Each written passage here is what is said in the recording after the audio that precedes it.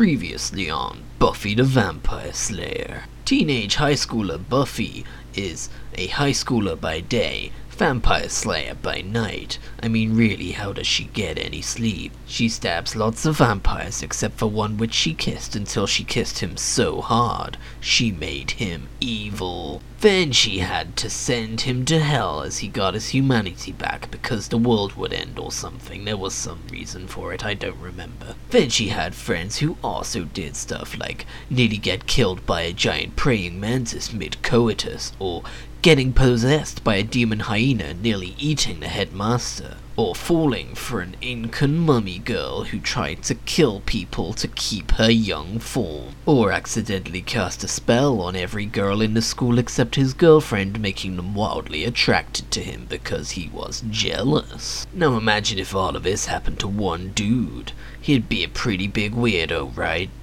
Yeah, I don't like Xander. Okay, I got carried away. Let's get on with the episode. Once again, this will be the first half of Season 3, because if I were to do all 22 episodes, we'd be here for 40 minutes. And God forbid us have an episode that long, because no one would listen to all of it. So, without further ado, Episode 1. Anne. Buffy, living on her own in a big city, which definitely is New York, assists a woman whose boyfriend mysteriously vanished.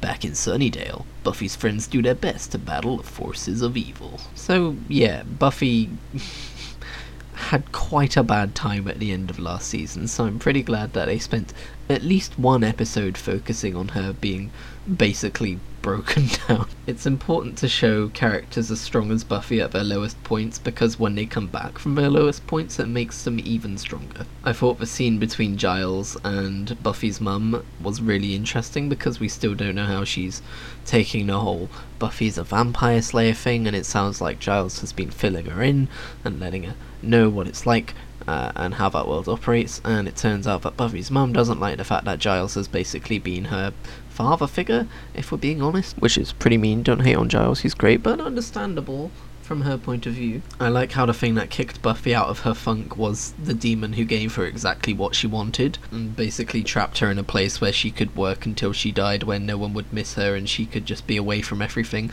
And it's like, maybe I don't want this. Interesting that they established that time works differently in hell, and that you can spend years and years and years there and it'll only be like a day in the real world. And it's like, it's interesting to me because that crops up in many different places in fiction, especially relating to like hell and stuff like that. I wonder when that was established. For the purposes of this show, I think they're establishing it because we know that's where Angel is, albeit with a sword sticking out of his chest in a very painful looking manner. Actually, you know what? He's probably got that removed by now. He's probably walked into a sword removal shop and the guy's like, yeah, this happens all the time. You won't believe how many vampires I get in here from people who just don't know that you can't kill a vampire unless it's a wooden stake to the heart. You know what I mean? People, fucking amateurs out here. I think it was definitely a sensible choice to have the person that Buffy met from one of the previous episodes be one from the vampire cult, because here is a character who has gone away to this city to live a new life after being obsessed with a vampire and it all coming crashing down around them, and their boyfriend dying and all this kind of stuff. And, sorry, do I need to spell it out? It's bloody parallel, innit? And the scene at the end of the episode where the door knocks and Buffy's mother goes to the door and opens it and it's Buffy! I know it's a trope that's been done 1,000 times in 1,000 different stories, but here it punched the gut, okay? And it is 1:10 in the morning, and I realistically should not watch another episode of Buffy right now. So that's exactly what I'm gonna do. Episode 2. Dead Man's Party. A Nigerian mosque reanimates the dead, forcing Buffy to battle a horde of zombies. I did not like this episode. I mean, firstly on the, poor Buffy side of things, we've got all of her friends yelling at her in the middle of a giant house party that she did not ask for, and it almost felt out of character for them, to be honest. Like, it was to the point where I was wondering if the mask was also affecting their mood, because, I mean, I get that they were angry and stuff, but just the way that they shouted their emotions at her just felt really kind of out of character. It was weird. In fact, the writing was kind of all over the place this episode. Like, for instance, Buffy's mum, we learned that she made a friend while Buffy was away, and that this was the friend that she would open up to about Buffy and be like, oh wow, I really just need someone to talk to about all of this. That friend gets murdered and turns into a zombie and then disappears at the end of all of this, and her mum's just fine with it, apparently. Also, it's very convenient that all of the zombies literally disappear into thin air at the end of all of this. You don't get a whole bunch of dead bodies piling up like now they're no longer animated. Nope, they literally go zip zap and just poof, they disappear. Also, I get that Buffy's mum now knows what Buffy does and all that kind of stuff, but like, it's still a house party with loads of people from school who just got attacked by zombies, and they don't even bother trying to explain that away. What? It was just kind of an iffy episode all round. For the reasons of, oh no, I want everything to be going back to normal for Buffy's sake, but also from the purposes of, just from a writing standpoint, this episode was kind of weird. One of the things I did like about this episode, though, was a conversation between Buffy and Joyce, where she was just like, I was gonna go out and find my friends, if that's okay. And she was like, yeah, no, sure. Will you be slaying? And she's like, only if they give me lip. And she's like, would you like a sandwich before you go? It's like such a weird, like, oh, this is just normal now. Okay. Episode 3. Faith, Hope, and Trick. A charismatic Slayer visits Sunnydale and wins over many of Buffy's friends. Simultaneously, two powerful vampires plot an attack. Yes, the episode that deals with Buffy finally getting over Angel, just for Angel to come back in the very last scene. Classic Buffy. If I know my Buffy the Vampire Slayer, we're not going to hear a peep out of Angel for another 3 or 4 episodes. They'll let Buffy truly start to move on, and then they'll bring him back, and it'll be at the worst possible time too. I've got to admit, I'm starting to get a little bit tired of that Angel and Buffy motif with the ban, ban, ban, ban, ban, ban. I liked the New Age vampire, who was all about ordering food in so that the pizza got left out on the step. But the pizza delivery guy, he was the real snack. That being said, you'd think that Papa John's would start to notice that all of their pizza guys are going missing at some point, right? Like maybe put a do not deliver to this address out there or something, I don't know, just an idea. Faith! The ironic naming convention continues. Don't know how I feel about Faith. I think she sticks around. That's a name I'm kind of familiar with. I think she sticks around for the rest of the show. I could be wrong though. There you go, there's something interesting. If you're watching this show, or if you're familiar with this show, you're probably like, oh my god, he doesn't know. He knew about something else, but he doesn't know this. Ooh, he's gonna get a big shock in 3.5 seasons. I thought Faith was the demon turned human that Giles falls in love with later in the show, but I guess I got the wrong name on that, unless we're about to learn out about something weird about this Slayer. Because, theoretically anyone can show up, kill a vampire and claim they're this Slayer, right? I mean, if you've got the right knowledge, she's probably fine. Just, I don't know, put a cross at her or something, just double check. If I was Buffy, that's what I would do. Anyone who I met that looked like they were going to stick around for more than a week of my life, I would then just shove a cross in their face and see what happens. If they shy away from it, red flag. I loved the scene at the end of the episode where Buffy finally told them the intricacies of how it happened with her killing Angel and everything, and then she's like at peace with it, and then she walks away, and then Willow's like, come on, let me help with a spell, and Giles is like, oh, there is no spell. It's like, oh shit, he just wants to know what happened. Oh shit, Giles is just looking out for his Slayer. Oh shit. He's a wily one, isn't he? Wily jily. Oh, and one more thing before we move on. Xander immediately making lovey eyes at the new Slayer while his girlfriend's sitting right next to him gives me about my 37th reason to hate this character. Seriously, Xander, I know you're a teenage boy, but for 2 minutes, could you please just not? Episode 4. The Beauty and the Beast. Oz becomes a prime suspect when a series of animal-like attacks occurs in Sunnydale.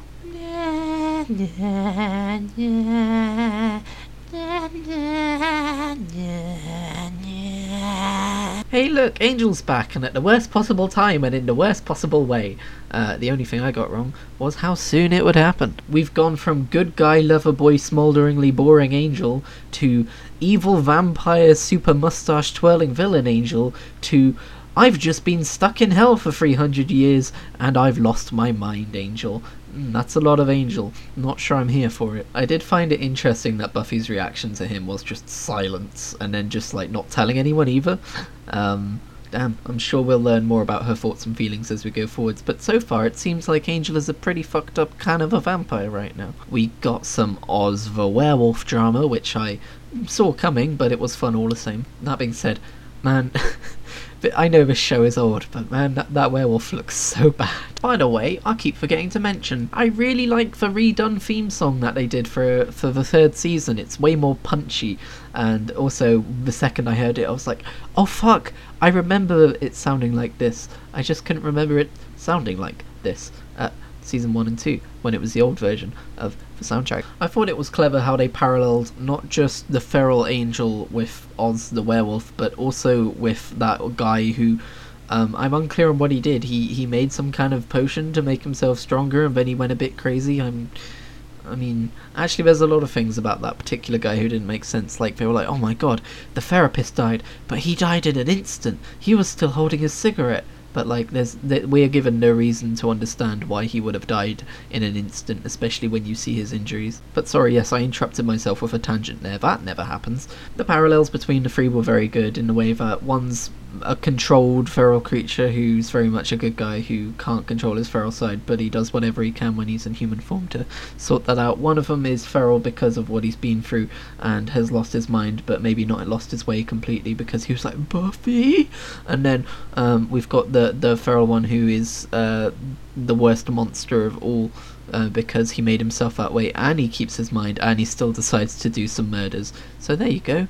You got all three types of monster, even though Giles said there were only two. Although I guess you could argue that Angel and Oz are in the same bracket. I don't know, okay? I'm not an expert or anything here. I think this episode was primarily used to point at Angel and Oz and be like, hey, look, they're not bad guys because of the way that they are. Look, this is what a bad guy looks like when he's the way that he is. So stop sending emails our way. Episode 5, Homecoming.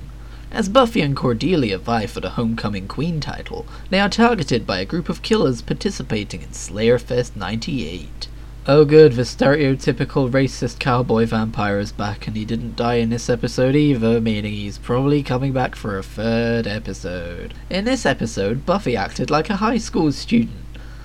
Remember that? Remember when she used to do that? Cordelia was like, don't be such a bitch and stop trying to act like me because I want to be the homecoming queen. And Buffy was like, actually, I want to be the homecoming queen by myself before you even existed, so get out of my life. It's very drama. Also, Angel. I think it's super interesting at the start how we see Buffy talking to him, how he's coming along with his mind and all that, and then also how she's basically saying that, yeah, she's still gonna try and move on from him even though he's back and exists, even though a few months ago, like, that would have been all she ever wanted. And then her normal human boyfriend promptly dumps her. Oh, Buffy. Why can't you just settle down for a nice vampire boy with a soul?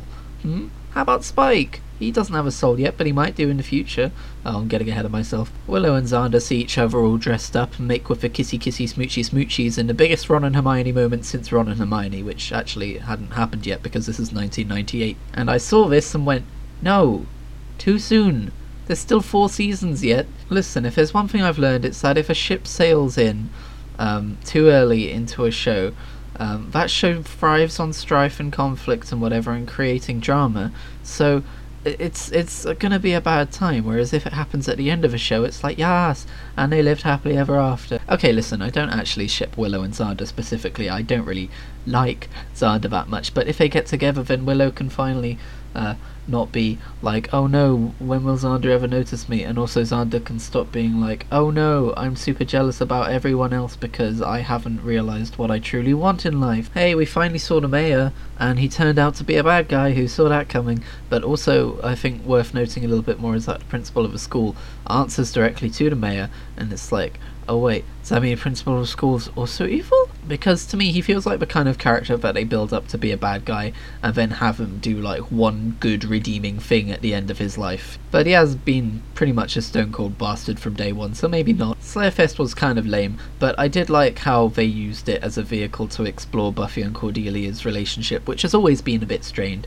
And then at the end, I really liked the turnaround where it's like, oh my god, we have a tie to homecoming queens, and then it's neither of them. That was fucking amazing. They were so self-involved in their own problems that they didn't realise that maybe nobody likes them. Episode 6, Band Candy, as in marching band. Get it? Band. Adults throughout Sunnydale begin behaving like immature teenagers after they ingest candy manufactured by the forces of evil.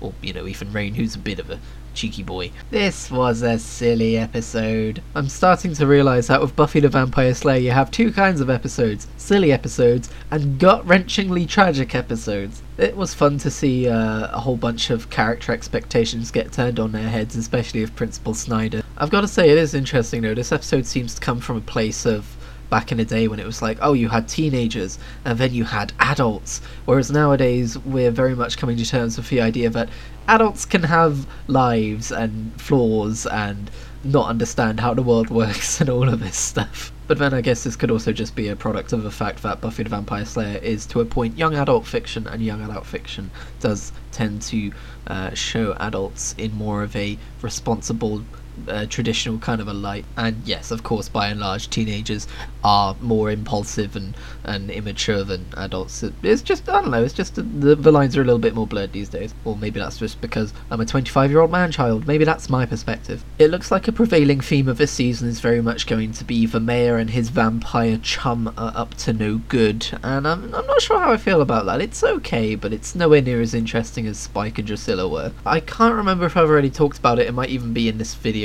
Apologies. I've been recording this video over a longer period of time because I got distracted by World of Warcraft Shadowlands coming out. But there are a number of shots across the series, and in this episode specifically, where you can totally tell that it's a stunt actor doing it.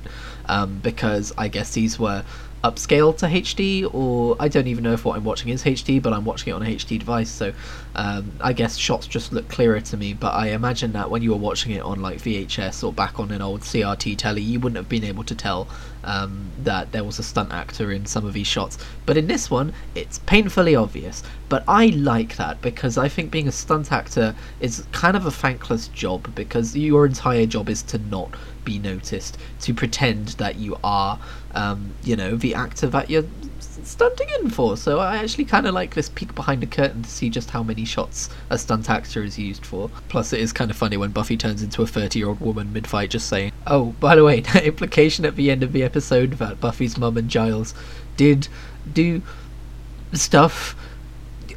Episode 7, Revelations. With some help from Faith's new watcher, Buffy seeks to destroy a weapon-like glove before it falls into the hands of a demon. Maybe don't trust every single person who shows up for British accent and says, I'm your new watcher, Faith. When she showed up, I was like, okay, so she's either going to end up being Giles' new girlfriend, or she's going to end up being a villain. And then that scene in the office where he was like, oh, I figured out a way to destroy the glove. I was like, okay, her reaction to this is going to really seal the deal, and it sure did one way or the other. She was either going to be like, wow, Giles, I underestimated you. Wow, I really respect you. Maybe your methods do work. Maybe I'm a little bit too strict. But no, instead she turned around and she was like, bish, bash, bosh. I love demons, nish, nosh, nash, nosh, bosh, what? Also, this is a big episode where everyone figured out that Angel was still alive, or unalive, or whatever he is. Xander very quickly went on a murderous rampage, which was kind of not cool, and I don't think Buffy should necessarily have forgiven him that quickly. I think Buffy's definitely, wrong in some ways, of like, hey, yeah, he's still dangerous in case he's truly happy again and the curse breaks again, and then what happened to us before could happen again.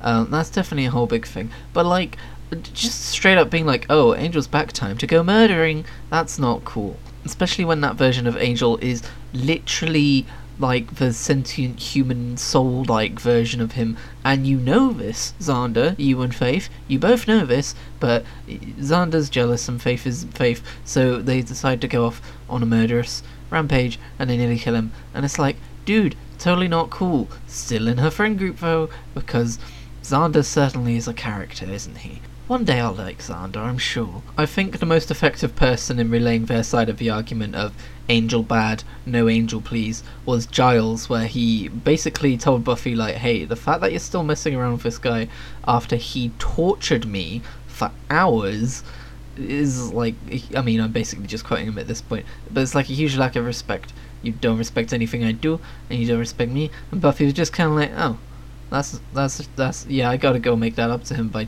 beheading a demon. But that didn't get resolved, which is probably my favourite thing about this episode. It's kind of left in the air, unresolved. At the end, the gang all get together and they're like, well, I guess Buffy's gonna do what Buffy's gonna do. And then Buffy goes and talks to Faith and she's like, hey, sorry we had a fight. And Faith is like, that's okay, actually, no, it's not. I hate you now. So, interesting to see where things go from here. I saw Spike is in the next episode, so I'm very excited for the next episode. Episode 8. Lover's Walk. Spike returns to Sunnydale and kidnaps Willow in hopes of creating a magic spell that will make Drusilla love him once more. Spike's back, and this time in limited edition Heartbroken flavour, and it's amazing. This might be my favourite episode so far. It was fucking hilarious, but also super interesting, and it advanced the development of loads of characters and the plot of the show, and it just did lots of things, and I'm really good at articulating them in this video I do where I talk about the things that I like about Buffy the Vampire Slayer. I love how Spike's entrance was exactly the same as it was with his original entrance, where he just mows down the sign. He had some amazing lines in this episode where he's talking about how he bought a pretty jewels, pretty dresses, pretty girls in them. I like how Buffy called him out on how that knowing him, her friends were probably trapped in a warehouse somewhere, and he was like, well, that's stupid, what do you take me for? But it cuts to them in the warehouse. Poor Oz though, poor Cordelia though, poor Buffy though. Hey everyone, it's the Heartbreak episode. It's got a clear theme. All of the characters in the episode suffer heartbreak. Next episode is just going to be a riot of laughs, I know it. Also, the fake out with Cordelia's funeral and supposed death didn't work on me because unfortunately I had foreknowledge that she appears in the Angel spin-off show, which I'm sure is what they're leading up to maybe in this season by the fact that they're kind of getting rid of Angel now. Goodbye smoulderingly boring handsome vampire, except I'm sure he's probably not going to go like that easily. Hey, Buffy never apologised for sticking a sword through him and sending him to hell for hundreds of years, but I guess, you know, he kind of deserved it. I wish there was just a scene at the end of the episode where Giles returns and it's just like that gif from Community where the guy walks in for pizza boxes and the entire room's on fire and it's like, what the fuck happened while I was away? I did like the final scene though where Spike was like, you know, singing to himself in the car on his way back to Drusilla. It was good that Spike, at least out of all of them, got over his heartbreak and is ready to carry on with life. I was going to say I hope we see him again, but I know we see him again. Episode God damn it. Episode 9. The Wish. Cordelia's wish for a Buffy-free Sunnydale comes true, plunging her into a world where vampires have control of the town. It's one of them their alternate universe episodes where it's like, what if the protagonist never existed or didn't come and do the protagonist things, and those are always super depressing. Like seriously, it's just misery, misery, misery, followed by misery, and then also what if this happened because it would cause misery, followed by extra misery with a special serving of misery. Doctor Who did it with Turn Left, and that episode was miserable, but also fascinating, and now Buffy did it with this episode. Well, actually, they did it first with this episode because this came out first. And this was also depressing, but also super fascinating. Well, less fascinating than the Doctor Who one, because the Doctor Who one went in depth on every single little thing that the Doctor did that had an influence on that world, whereas Buffy was a little bit more broad in how it approached it. But still, before we get to all of the alternate universe timeline stuff, I suppose I should say alternate timeline, and wow, I cannot speak. I suppose I should say alternate timeline instead of alternate universe, but firstly we've got to talk about Cordelia and the fact that she, first of all, this is an episode themed around her entirely and she dies halfway through it. That girl cannot catch a break. But sorry, tickled myself. At least I enjoy my content. But also the conceit of her wishing that Buffy didn't come to Sunnydale is a little bit forced, it feels like, because she spends the entire episode being like, Xander cheated on me, everyone hates me because of Xander, and then Anya's like, oh, what do you wish for? And then Cordelia's like, well, this is Buffy's fault somehow, so I wish that Buffy didn't exist. I was like, they just had to make her say that to get it to the plot that they wanted to tell. Anya, by the way, I'm pretty sure she remains in the series after this, and she becomes a good person, and then she's Giles' love interest, but I might have that memory completely wrong. Maybe she's fucking Xander's love interest, I don't know, honestly. That's the level of memory I have for stuff like this. I could be like, I think she's Giles' love interest, and then anyone who's remotely familiar with the show is like, dude, what the fuck, she's way younger than Giles. To which I say, listen up, she's a demon, and if my memory says that she might have been Giles' love interest, then I say it's possible that he fell in love with a demon, and she's the demon, and she's in his shop a lot. And he has a shop later, I think. Anyway, let's get back to the episode. So yes, we get plunged into an alternate universe Sunnydale, and everything is terrible because Buffy never came, so the Master Vampire's plan worked, and now he's just a little bit bored. He's like, I can't be asked to hunt people because we've already killed so many people. And I thought the introduction to this world was really cool, the way that they showed it through Cordelia, and it's like, no, what are you talking about? They died, and you better get home soon, the curfew's gonna be on. And it's like, it's normal. And you know what that made me think about? 2020. No, I'm serious. Drop someone from 2019 into the middle of 2020, and they're walking around and they're going, wait, why is everyone wearing these masks? How come there's less people on the streets and less cars on the streets? It's like, it's that kind of a thing, right? Was 2020 someone's evil wish? Am I in someone's fever dream right now? Is someone going to come along and dispel the horrible shitfest of a year that's been 2020? Moving on. It was super cool to see different takes on the characters, even if it was also super depressing at the same time. Like, vampire versions of Xander and Willow, and good lord Willow. Maybe tone it down a bit, love. The fact that they start killing off main characters left, right and centre towards the end of the episode is a very alternate timeline episode thing to do, isn't it? I still can't get over the fact that this is Cordelia's episode and she fucking dies. She gets killed by her ex-boyfriend who cheated on her midway through. That's such a Cordelia thing. In fact, the only ones of the main cast who are still alive at the end of the episode are Giles and Oz, because I guess Oz just gets a free pass. Like, even Buffy, Master Vampire kills her, which, you know, par for the course there, but this time he does it in a way that she can't really come back from. It was so goddamn miserable. And I loved it. Is this why people watch post-apocalypse movies and zombie stuff?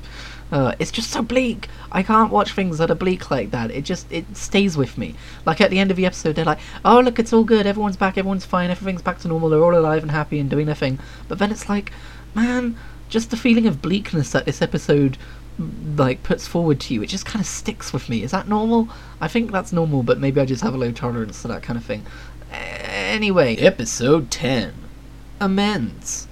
As the Christmas holiday approaches, Angel is tormented by evil apparitions who want him to eliminate Buffy. It's the Christmas season, and what better way to spread festive joy than have one of the main characters want to end his own life? That could be my opener for this episode, or I could go with, oh boy, a festive story about someone tormented by a ghost of Christmas past. Where have I seen this before? I'm happy with either one, take your pick. So yeah, this was quite an emotionally charged episode. I think maybe they were holding off on to the Christmas season to kind of like reap the harvest of the idea of like joy and forgiveness and Christmas miracles and all of that stuff. Like, how did it end up snowing when they kept saying it was so warm at that time of the year?